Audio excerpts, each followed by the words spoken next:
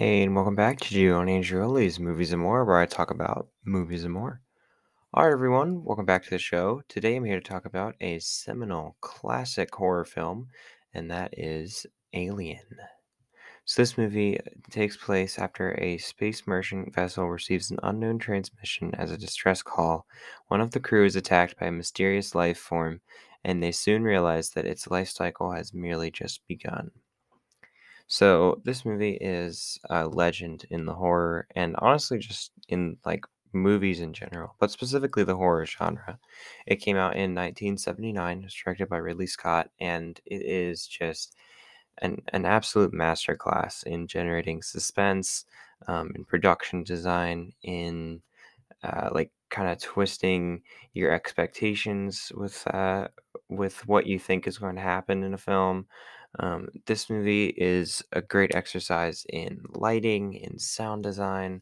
I mean, seriously, you could teach like an entire class just based on this movie, and you wouldn't run out of things to talk about. I wouldn't think, not for a while, because it really just it's I mean, it's nearly perfect in every way. It is seriously one of the best movies ever made, and I'm excited to finally be able to talk about it. I think this is the perfect year for it, a little bit more seasoned. I could probably do it a little more justice than I could have in my first or second year doing this, and it's perfectly themed. This is downright horrifying. Um, I think that just the really the best thing about this movie may just be the production design. And I don't say that to discredit any other aspect of the film. I just think that I mean, if you just start with everything that we see once we go on to that planet, once we land on that planet and we start exploring and we start trying to determine the source of the distress signal. They think it's a distress signal still at that time. They don't yet realize it's a warning, and you get like that massive, just intimidating ship. And they even had Ridley Scott put his kids in spacesuits on that set to make it look even bigger on camera. But like you see all that creepy stuff, and then you start to see like these weird freaky eggs, and they have like this translucent thing, and you can sort of see inside them something's moving in them, and then it opens up and it's got like that weird pulsing like slimy skin, and everything's just nasty. And then uh and then something actually jumps out of it, and like attaches itself, and like just the way that that looks, like all of that, the way that looks, and the creepy feeling it leaves you with, and then once you actually see what the creature looks like, that's so horrifying.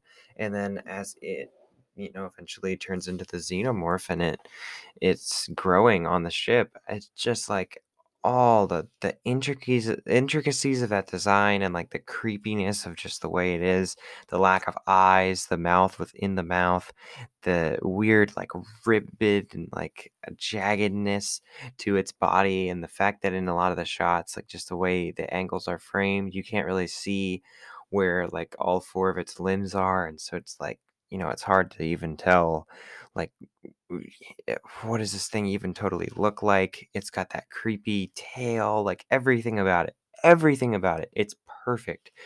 You can't humanize it at all. I mean, it doesn't look human. It doesn't look like there's anything about it that you could sort of relate to. Something like The Predator, or pretty much any horror icon. You can see its eyes. There's something in there that says like this thing has a soul. This doesn't have that. It's just got a weird, long, creepy head, and it's got no eyes, and you can't relate to this thing on any level. You can't be like, I can see its eyes. I can see there's something about it that I can like lock into. There's nothing with this. It's just a completely perfect monster. And then when you get to the way the ship looks and how kind of used it is, and all the ways like the way Mother looks, and like that room full of lights, and the way all the screens look, and like the whole interface of the ship, it's really, really magical. Like it just creates this totally different world, and it transports you there perfectly. it's amazing. I love the way it kind of feels used and lived in, and so you feel like you're just dropping into the middle of a story. You don't feel like this is something that's brand new and that no one has been on the ship before these people. It's like, no, you can tell like they've been here for a while. This ship has been through a lot. And I love the idea that these aren't scientists and these aren't super soldiers like the second one is. They're not like space marines or they're anything like that. These are really nobodies. They're not super special. They are space truckers. So there's no like greater reason why they're going out here or anything that would make them even remotely qualified to deal with something like this. These are just everyday guys and girls, and they're just like hauling stuff through space, and they happen to find themselves in this awful, terrifying situation. And the fact that that makes them so much more vulnerable, but also so much more relatable is, I think, one of the best choices that the movie makes. I think that that truly sets this movie apart. And while there are other movies in this series that I do like, in particular the sequel, which I'm going to talk about next, this choice I think is these characters make for the best in terms of not wanting to see them die, feeling a close connection to them, and just feeling like how absolutely and totally hopeless they are out here. I think this combination of actors and characters and the setup that we're given for them works the best for that. And just the music then, when you're getting down to it, I mean, I'm trying to like come up with a sort of a shorter list of things about this movie that I love, but the music is amazing and how like just soft and gentle it is, and it's just always kind of there, just creeping, but it's very low and it's very eerie, and it's it works perfectly in conjunction with all these shots and this ever building tension that you get.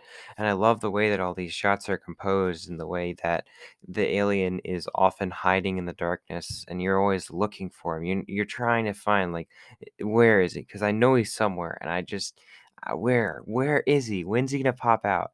I love that the first appearance of the alien, at least in the director's cut, is when it's hanging in the chains, and it's like in frame, but it's out of focus, and you just kind of pass by it, and it's like, wait, holy, did I just see that? You almost do like a double take of like whether or not that was actually there. That's so amazing. I love when movies don't just like rely on cheap jump scares and that kind of thing, that when it's just like a steady built terror that by the time, everything is just crazy and shit hits the fan towards the end, you're just been on pins and needles for the whole movie, and it's just like a perfect combination of everything that's been built up. I think that's so much stronger than just being like startled, time after time. And this movie does have some of that, but it's built up so much better and it's shot so much better, and you do the work in this movie. The cinematography and the directing does the work to kind of set you up to expect something, and then they twist it, and that's where the scare comes. It's not from like, all right, we're just gonna drop all the sound out and we're just gonna hit him with a bang, and oh, it was a cat or it was a bird. It's like you expect something to happen and it doesn't happen. You expect something to happen and it doesn't happen. And you know that when you're moving in this way, you're like, okay, nothing's gonna happen. And then something does happen. And that twist is where that really makes an impact. And it also is usually actually something threatening. It's not just like, oh, where's the cat? And even when it does do stuff like that, I think it's done a lot better than it has been since. And but back then that wasn't a cliche. This is super influential. But then that felt more like a novel idea. But I think that even when you do get jump scares in this movie, they're just done so much better than a lot of other movies do them. So yeah, I think everything in this movie is done better than a lot of other movies do them, and I truly think that it is nearly perfect in every way. I really, really like this movie.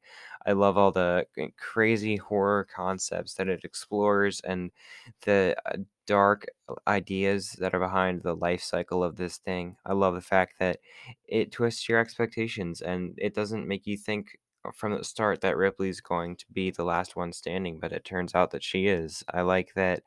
Um, there is such amazing work that goes into making the alien look as good as it does and making this ship look the way it does. And I love the writing. I love the music. I love the directing and the composition of the shots and how expertly the tension is built up through the entire movie. I love the twist with Ash. I love the chestburster scene. I really love everything about this movie. And I would highly recommend it to you if you haven't seen it before. I doubt that you haven't, but in some case, if you have missed this one, I would say you need to rectify that as soon as possible. This is a truly great movie, and I was so excited to watch it again.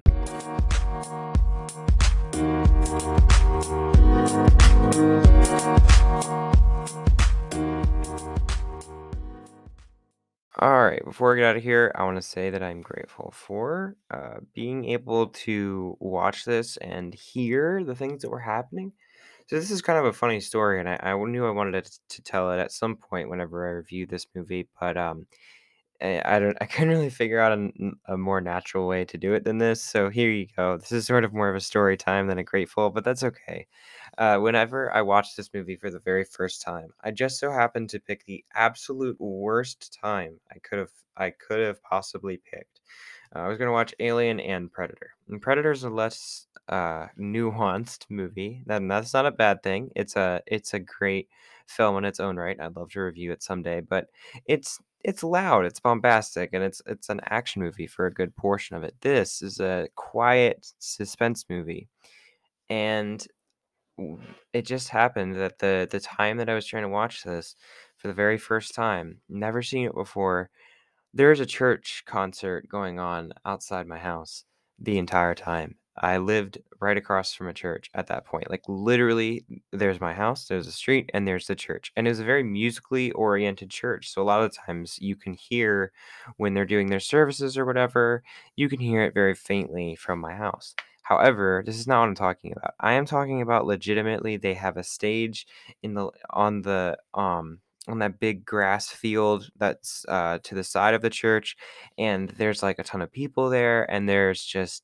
you know they're just having a big Bible concert, and that is literally right across the street, like right out my window is all these people just rocking out, and I'm trying to watch Alien, and it's so dependent on silence and suspense, but like the whole time I'm getting a nice background riff, and it just doesn't make for a scary experience at all. So and it also is very difficult to hear. It means you kind of have to crank it because a lot of the dialogue is like lower and more understated, and you're so I'm hearing more of the concert than I am of the film, and it just was not the best way to watch the movie. It was not the best circumstances at all, and I had no idea that was gonna happen, that timing was gonna line up so poorly, but so I'm grateful that this time I was able to hear everything that was said and that the tension and everything wasn't lost on me because I wasn't watching it